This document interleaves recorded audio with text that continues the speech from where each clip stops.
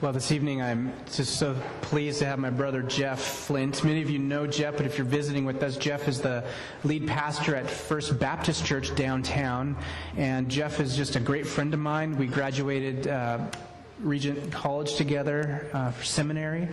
And we meet almost weekly for lunch and just sharing life together, sharing the joys and pains and everything of family life and ministry.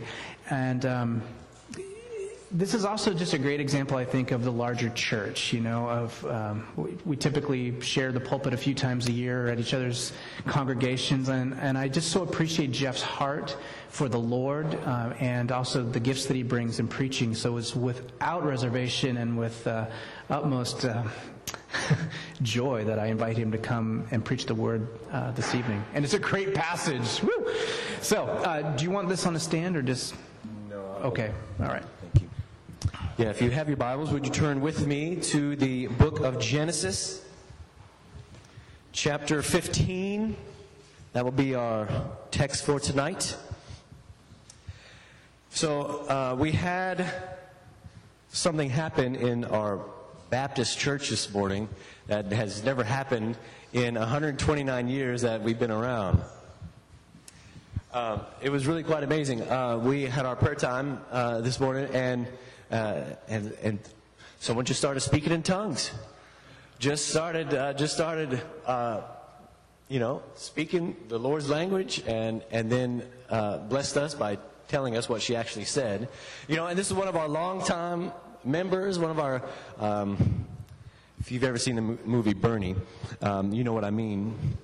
I call them my JLOLs, Jeff's little old ladies. So JLOLs, one of my LOLs, just started. I mean, it was quite amazing. So the Lord's doing something here in Bellingham, and it's always fun to hear what God's doing here at Letter Street's Covenant Church, and to be blessed by the testimony of your pastor. And we really believe the Lord is doing something here. So. So Genesis 15 is where we're at tonight. Thank you, brother. Thank you. We'll get there. We'll get to that page 9 in your Pew Bible. So Genesis is the book of beginnings. Genesis means beginning. And I think that the whole Bible, I'm not the only one who thinks this, but I think that the whole Bible can really be divided into two parts.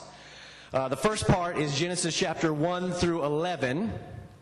And then the second part is Genesis chapter 12 through Revelation.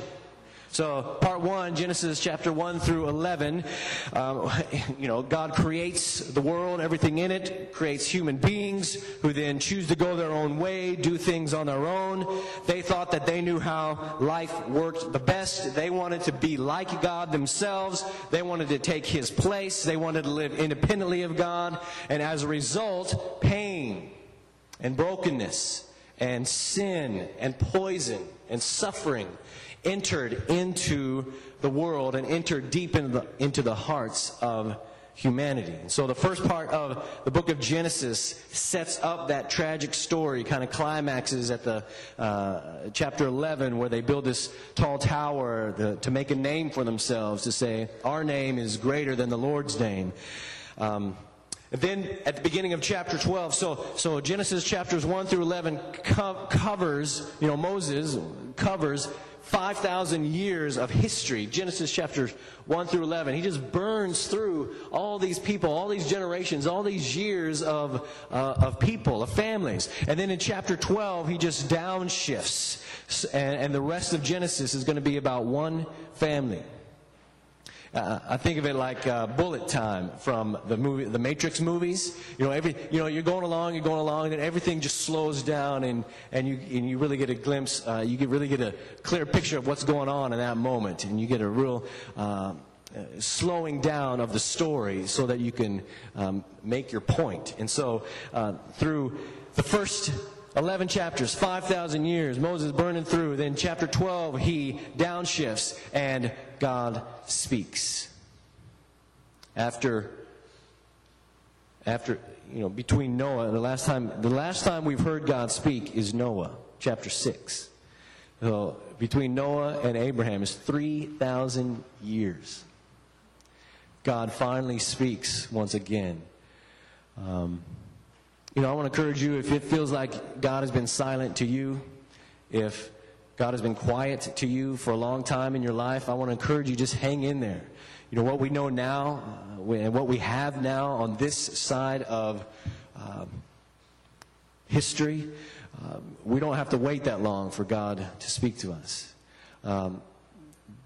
And hopefully it doesn't take 3,000 years once again. Because of Jesus Christ, we believe he hasn't. And so, but you can kind of get a picture of what's going on at the beginning of chapter 12. So part 2 of the Bible begins in chapter 12, runs to the end of Revelation, and we see what God does about what has happened in the first 11 chapters of the book. The call of God breaks through the silence. Like a tornado siren breaks through the silence in a Midwestern town. The call of God breaks through the silence to create from one person a whole new kind of humanity, a whole new kind of people. Through Abraham, God will form a people whom he would bless and use to demonstrate God's mercy, God's character, God's justice, God's grace, God's inclusivity to the nations of the world. The call of God steps into the barrenness of Sarah's situation. The situation was totally hopeless for them. She was barren. She couldn't have kids. God steps into the barrenness. He steps into the oldness of Abraham and Sarah. Now, all of you look pretty young. None of you look really old to me. But if you are old and you are here today, if you feel like you're too old to be used by God, just consider Abraham and Sarah. Abraham found a vigor, found a joy, found a purpose, found a meaning in his later years. The purposes of God in your life do not stop once you hit retirement age.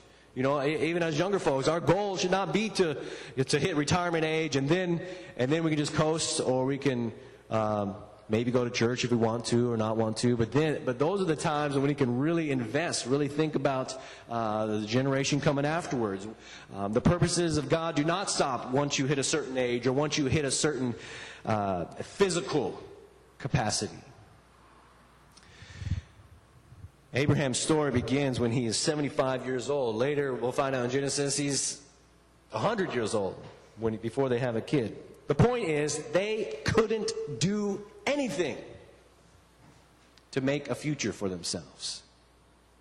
They couldn't do anything except to be open to what God had for them, to listen to God, to trust him, to believe him, as Paul said, that God could do what he says he would do.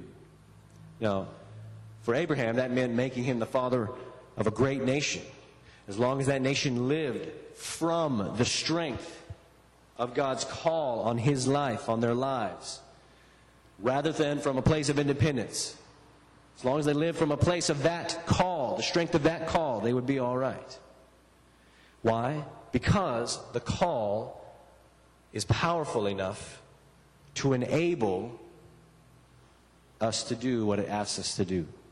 The call of God is what gives us the strength. As someone has said, not me, the Word of God not only has the power to inform, but to perform everything it asks us to do.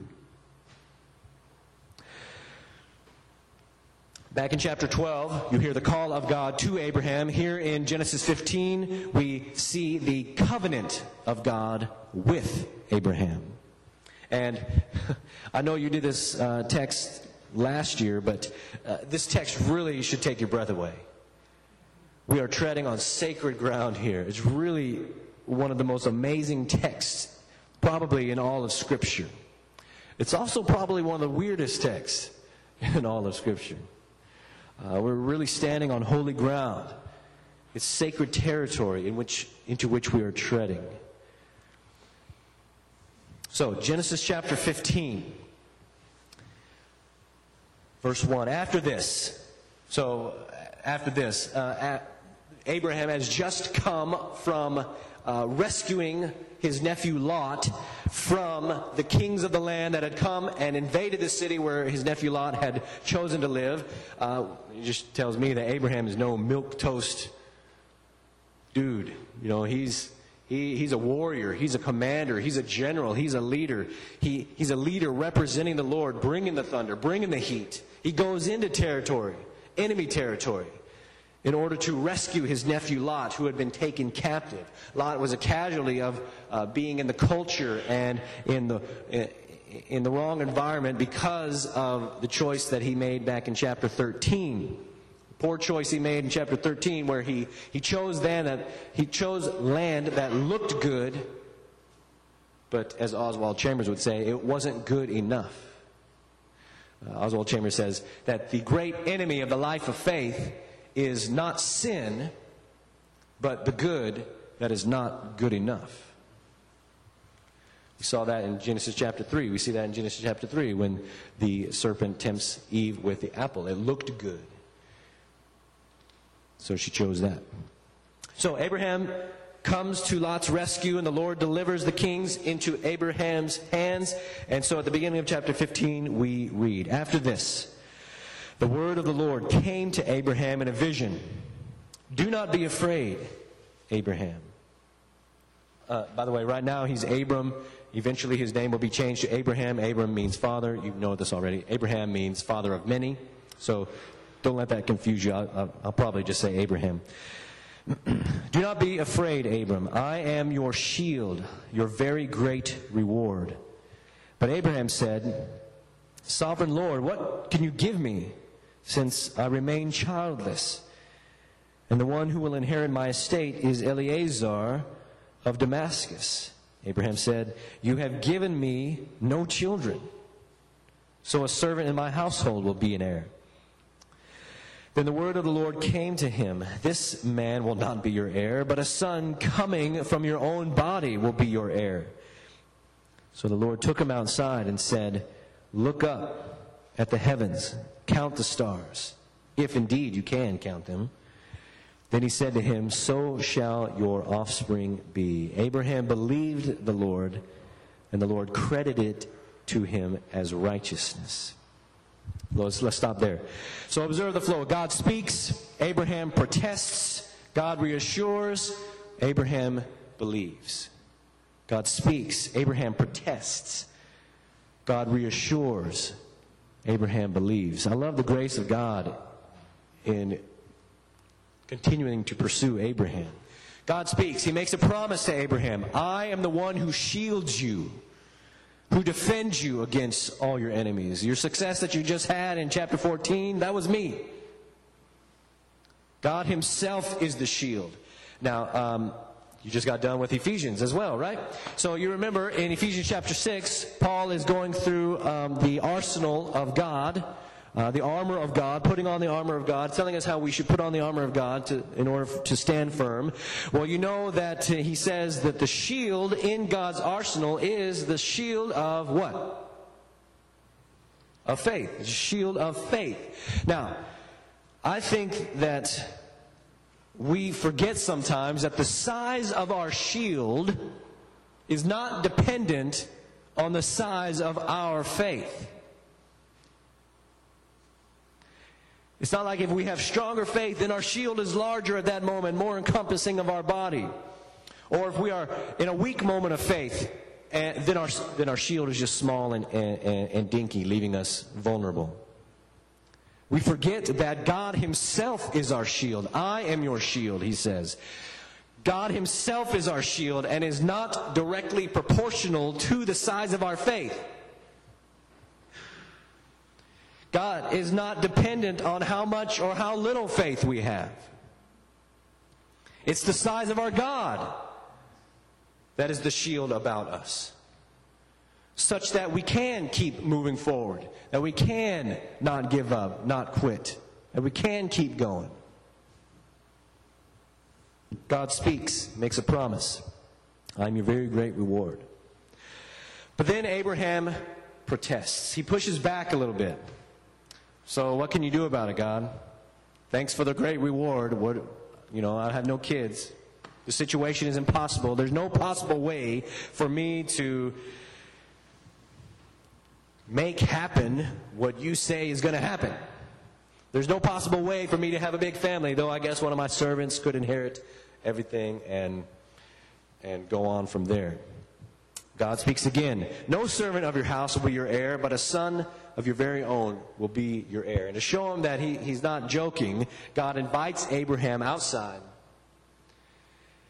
They look up at the stars, and God commands him to start counting.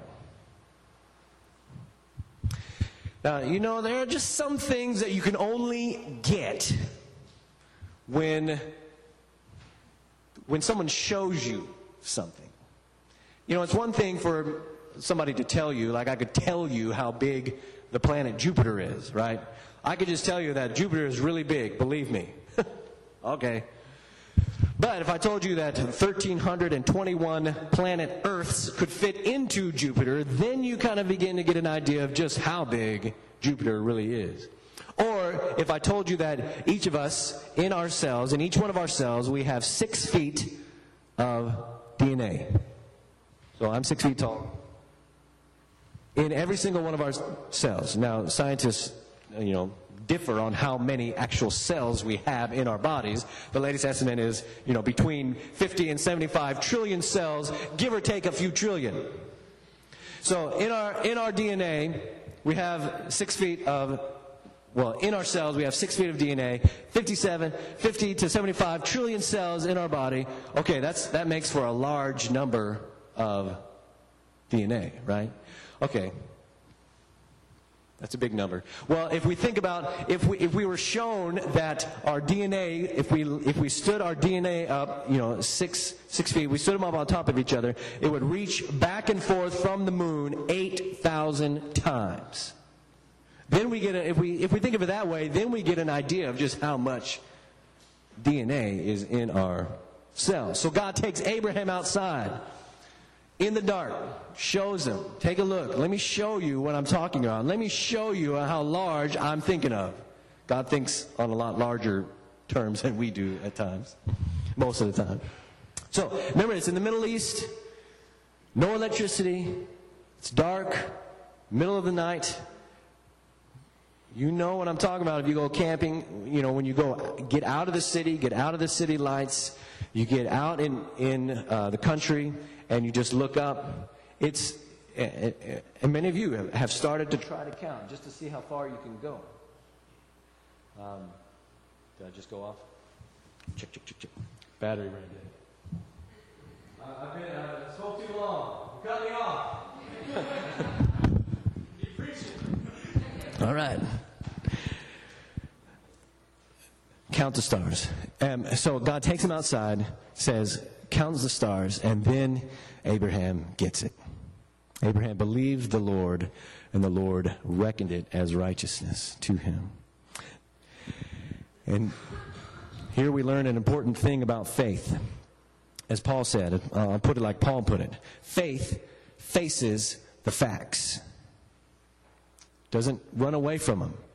Faith faces the facts. Abraham faced the fact that it was physically impossible for Sarah and him to have a child. He knew Sarah couldn't have any kids, and believe me, in a culture where having a family and sons to carry on your ancestry and lineage was supreme above all else, to carry your name on in history, to not have any kids was a curse. And to have lived 100 years, 100 years, knowing the fact that you wouldn't have any kids. I know some of you know that feeling all too well, all too personally. It's no wonder Abraham pushes back, protests. What can you do about it? Abraham faced reality. Faith faces the facts. It takes a look at the way things are, takes the facts into account, and then makes a decision. Which means that even statements like, statements contrary to the Christian faith. Well, Christianity can't really be the way to God. Or everyone ends up in the same place anyway. We just take different routes to get there, but we're all going up the same mountain. Or, Christianity may be fine for some people, but I just don't think that we should force our opinions on other people. Everyone just needs to do what works for them and not bother too many other people with what works for them. Even statements like these are statements of faith. They take into account certain things in the world. They form a conclusion based on those things. But let me submit to you that those beliefs don't take in enough of the facts. Biblical faith faces the facts about any given situation, but also takes into account the greatest fact of God Himself in any given situation. Faith takes into account more than what we can see, what we can touch, what we can feel. Biblical faith is not a blind faith. Abraham is not just exercising blind faith here, but he faces the facts. He faces reality. He knows what's in front of him. He knows his physical situation, but he also knows who his God is. And he decides that God was trustworthy. He decides to do what he said he would do. That is not an easy decision. Don't think it was just an easy decision. He takes God seriously enough to complain about it to him. That's a lot better than just despairing about your situation in silence. God can handle your questions. He can handle your doubts. He can handle your pushback. He can handle your complaints. And it's this believing in God's trustworthiness that makes you a Christian. It makes someone a Christian. God credited it, deposited into Abraham's relationship account with him. God credited it to Abraham as righteousness. Abraham is rightly related to God because he believed God was good. He believed God was trustworthy. He believed God was gracious and sovereign and in control of things. And he lived his life as if he really believed what he believed. If you ask someone if they're a Christian, and they say something like, "Well, I'm really trying to be, or I hope I am, or I think so." Well, it shows that they have absolutely no idea what Christianity is all about. It's about a change of status. It's about what God has deposited into you, has given you. God considers Abraham righteous. Not because Abraham was trying to be a good follower or be a moral person or a decent chap or hold to a particular dogma or belief. God considers Abraham rightly related to himself because Abraham believed. Not just a mere intellectual assent to some good idea or abstract concept, but a whole life transformed and lived differently. Abraham believed in the Lord and lived his life in that direction. Not perfectly, but in faith. So God speaks. Abraham faces the facts, protests. God speaks again, reassuring Abraham of his promise. Abraham believes. Now God is going to speak again. We pick it up in verse 7. The Lord also said to him, "I am the Lord who brought you out of Ur of the Chaldeans to give you this land to take possession of it." But Abraham said, "O sovereign Lord, how can I know that I will gain possession of it?" Here he goes again.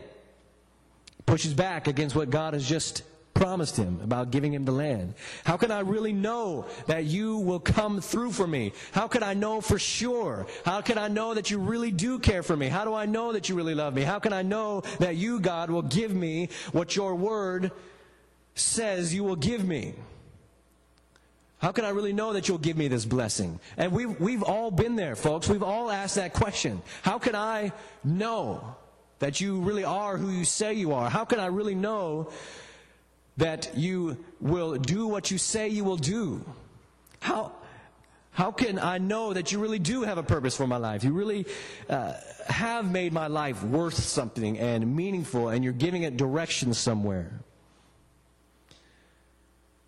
Look how God responds. to such a question. So the Lord said to him, verse 9, the Lord said to him, bring me a heifer, a cow, a goat, and a ram. A heifer, a goat, and a ram, each 3 years old, along with a dove and a young pigeon. Abraham brought all these to him, cut them in two, and arranged the halves opposite each other. The birds, however, he did not cut in half. Then birds of prey came down on the carcasses, but Abraham drove them away. As the sun was setting, Abraham fell into a deep sleep, and a thick and dreadful darkness came over him. Then the Lord said to him, know for certain that your descendants will be strangers in a country not their own, and they will be enslaved and mistreated 400 years. But I will punish the nation they serve as slaves, and afterward they will come out with great possessions. You, however, will go to your fathers in peace and be buried at a good old age. In the fourth generation, your descendants will come back here, for the sin of the Amorites has not yet reached its full measure. In other words, by the way, there's other people living in the land like the Amorites. There's still a chance for these people, like the Amorites, to come to faith in God as well through Abraham. God's not just running roughshod over the land, just kicking people out and say, you guys are out, my people are in. It's when sin reaches its full climax that God has to step in, and he uses Israel to step in to those situations. That's what he means by that last little, when sin is completed in the Amorites. So here we begin to tread on that sacred ground. Abraham asks, how do I know that you're going to bless me? God tells him to gather up all these animals, the heifer, the goat, the ram, the birds. And so when God tells Abraham to gather up all these animals, Abraham knows what God wants him to do. He's going to take a vow. He's going to make a contract with God. In those days, you didn't make a contract with someone by taking a little piece of paper that you signed to a bank or to a title company, have somebody stamp that piece of paper with a little stamp and some ink. In those days, you didn't do that. No, you entered into an agreement or a covenant with someone by doing what Abraham does here. Abraham knows what to do. This is a glimpse into one of the most ancient forms of covenant-making history. We're kind of looking 4,000 years back into history about how they did things back then. And the Hebrew word for making a covenant literally means to cut a covenant. Abraham cuts up these animals. He places them in line with each other. And then the two parties that are making the contract, they would walk through the animals. They would walk through this bloody passageway together, as a way to say, may what's been done to these animals be done to me if I break the covenant. If I break my word, if I go back on my word, if I go back on what I'm agreeing with you, then may what's been done to these animals be done to me. So this is pretty serious stuff.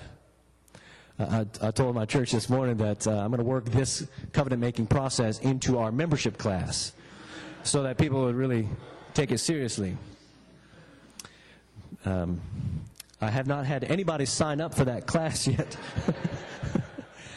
Now, if one of those two people making the covenant was in a stronger position, community-wise, reputation-wise, in kind of the more elite, more revered, a more honored relationship position than the other, then that person's reputation would go before them, and only the weaker party would go through the bloody passageway.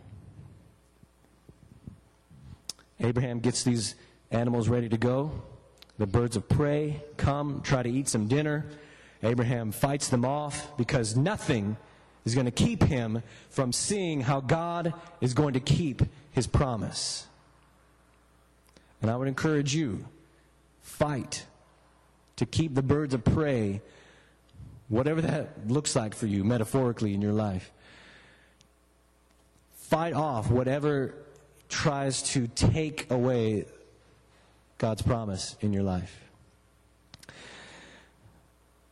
And then Abraham falls asleep. It's not a peaceful sleep. It's a thick and dreadful darkness that comes upon him. God speaks to him, tells him the truth. Your family, your descendants are going to be oppressed. They're going to be enslaved for a long time. But I will judge the nation that does so, and they will come out of Egypt with many possessions, just as you, Abraham, came out of Egypt with many possessions. And then look what happens next. Verse 17. So I think Abraham is still asleep here. I don't see anything that says he's woken up. When the sun had set, verse 17, when the sun had set and darkness had fallen, a smoking fire pot with a blazing torch appeared and passed between the pieces. On that day, the Lord made a covenant with Abraham. So this floating fire pot just goes through the pieces of animals. Abraham's over here asleep. He had been ready to make his vow. He's been ready to walk through the bloody passage, ready to say, I commit to you, Lord. I'm giving my life to you. But instead, it's this floating flame of fire and smoke that passes through the pieces. You know, in Exodus, we see God appearing as a pillar of fire and as a cloud of smoke to help and protect and encourage and warm and guide his people. This is God passing through the pieces. It's God alone that's walking through the road of sacrifice. How do we know God loves us? How do we know that God promises blessing for us? Because he takes the curse of breaking the covenant upon himself. How can I know that you're going to give me this land, Abraham says. The Lord walks him through this procedure. Now, God is God. He's not going to break his part of the covenant. But he is so committed to Abraham. God is so committed to his plan for Abraham. God is so committed to his plan for the world through Abraham to do what he says he will do, that God even takes Abraham's part in the covenant-making process and becomes the weaker party. If Abraham breaks the covenant, and he will, we all will, we all do. If Abraham breaks the covenant, God is saying, I love you so much that even when you break the covenant, may what's been done to these animals be done to me. And it was. It was. 2,000 years later. Jesus of Nazareth, God in the flesh, the man who was God, was cut off from the land of the living. Isaiah chapter 53, verse 8. He was cut off from the land of the living.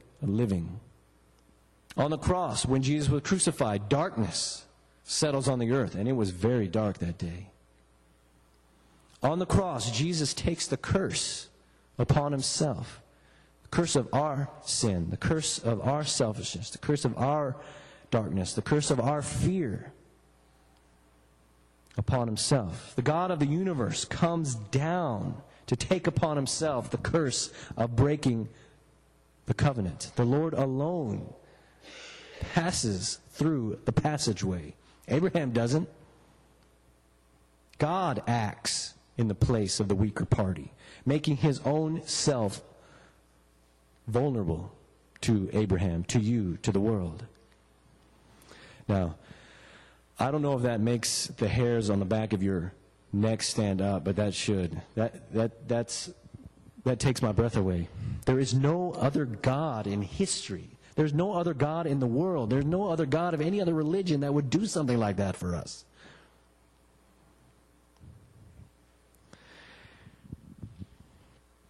So I'll close with an encouragement from a pastor in New York named Fleming Rutledge. Let the Lord take you out to see the stars, where the flaming splendor of his appearance dispels your darkness. And above all, where he lays himself down in the corridors of death, so that we, the children of Abraham, might, by his blood, attain to the promise of eternal life. Let's pray.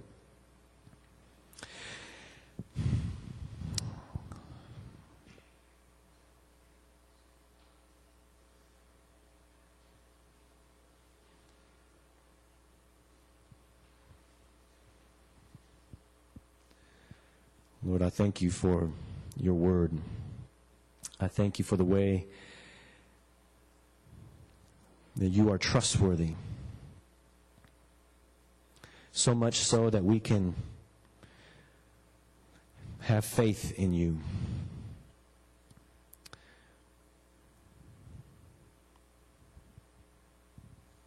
A faith that faces the reality of what's going on in our lives, in our world. A faith that faces our fears. A faith that faces our confusion and pain.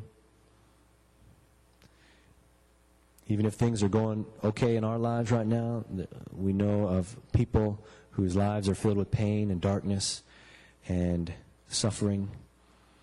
And I pray that you would help us to see you for who you are, the vulnerable God that you are, the God who makes himself vulnerable, the God who speaks a living word into creation, into darkness, brings life, light out of darkness, brings life out of death, brings life out of barrenness, brings hope out of hopelessness. Thank you that our fears and our darkness do not have the last word, are not an end in themselves, but are leading somewhere, that are going somewhere. And I pray that you would give us eyes to see just a little bit more tonight who you are. We pray this in Jesus' name. Amen.